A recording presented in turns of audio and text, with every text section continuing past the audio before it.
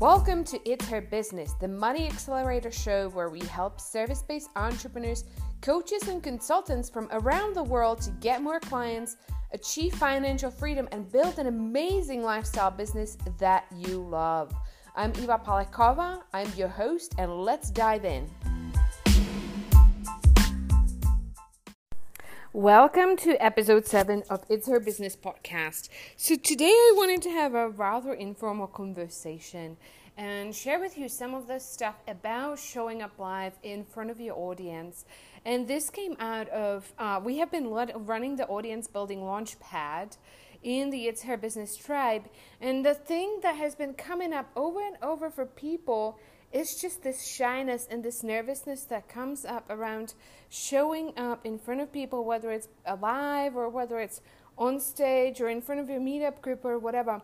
So I just wanted to share with you some of the stories of my own struggle about this in the past and share with you what I have done and share with you the one tool that I use with my clients, with my private clients to help them overcome this fear of showing up and being live and being on stage.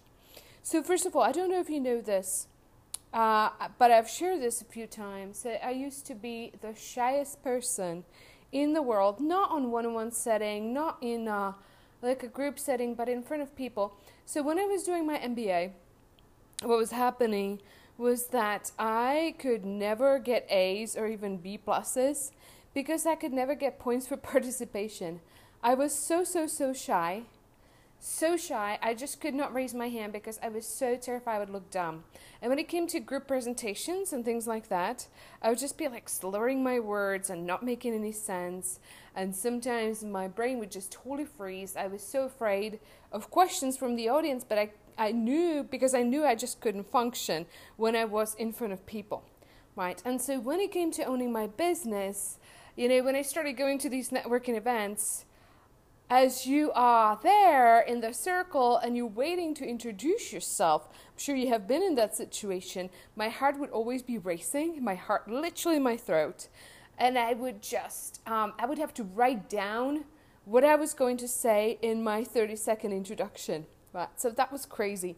And then later, when I actually got into presenting on stage, because I knew that is something that I had to do to grow my business, because being visible is absolutely key no matter who you are and where you are, right? Then I started doing these presentations, but for each presentation I would practice like 13 times and have these flashcards and memorize every sentence. It was crazy, guys, okay? So what I want to tell you is that if I can do it, you can do it too. It's just a matter of practice and doing some mindset work to get out of the fear and being able to be in front of people. But yes, of course, it's going to take practice.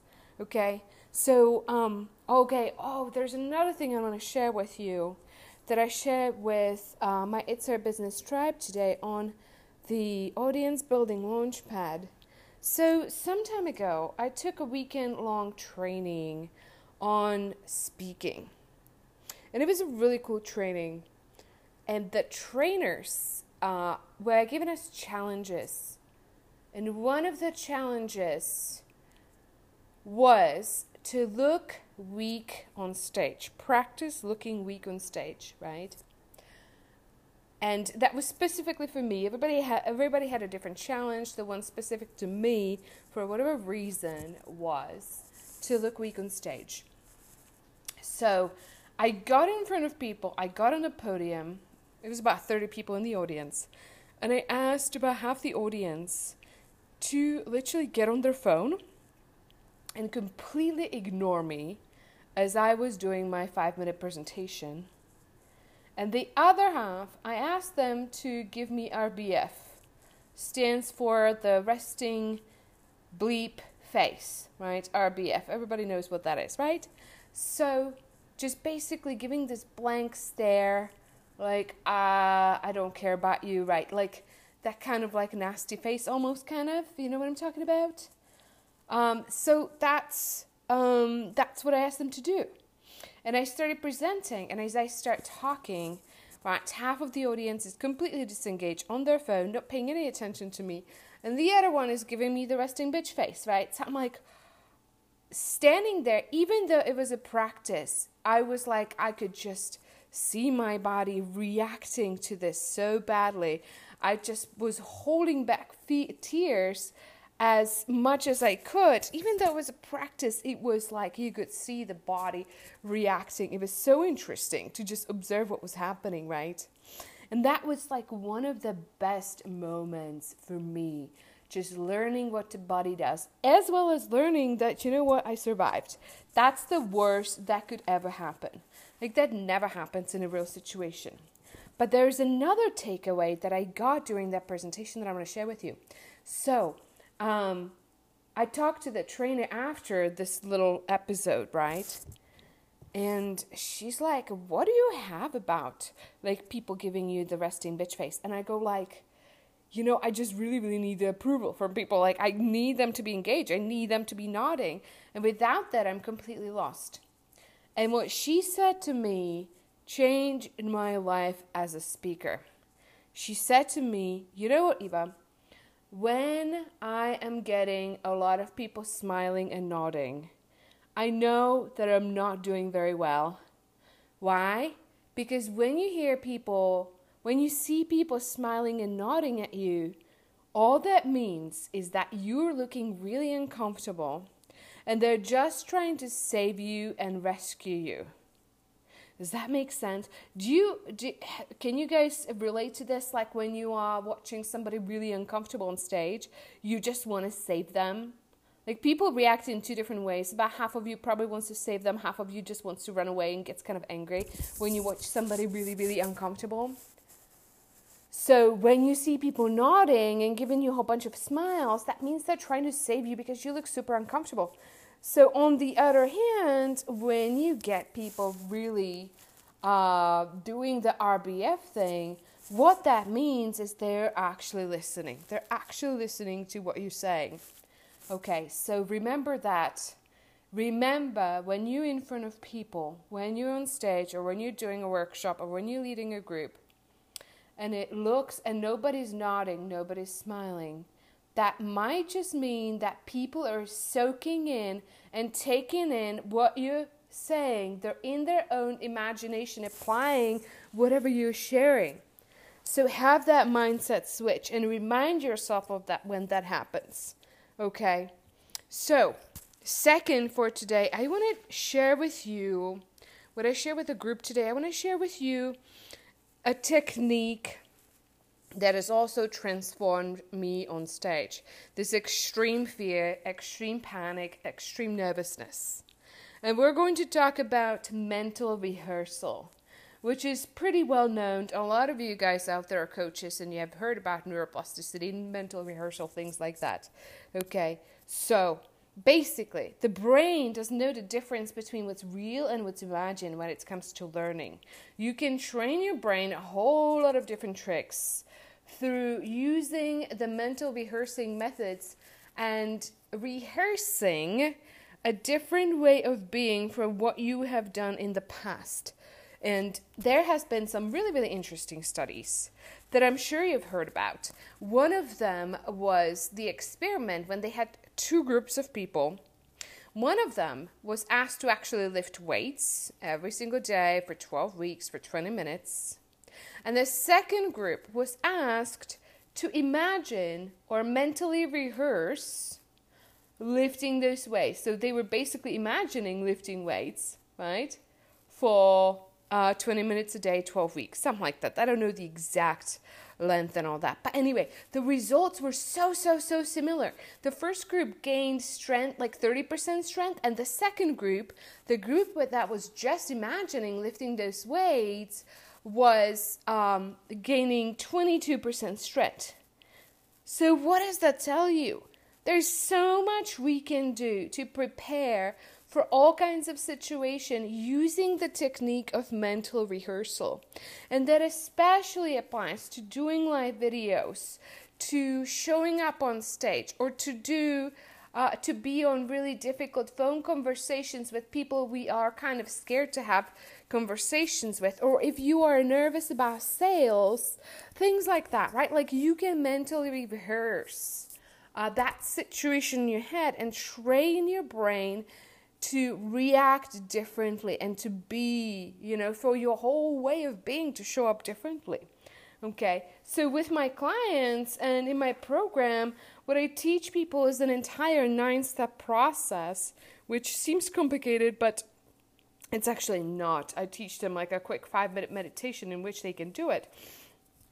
But I teach them how to let go and release of the old emotion, and then cancel some of the beliefs, and then create the new neural wiring and the new way of being through this method of mental rehearsal.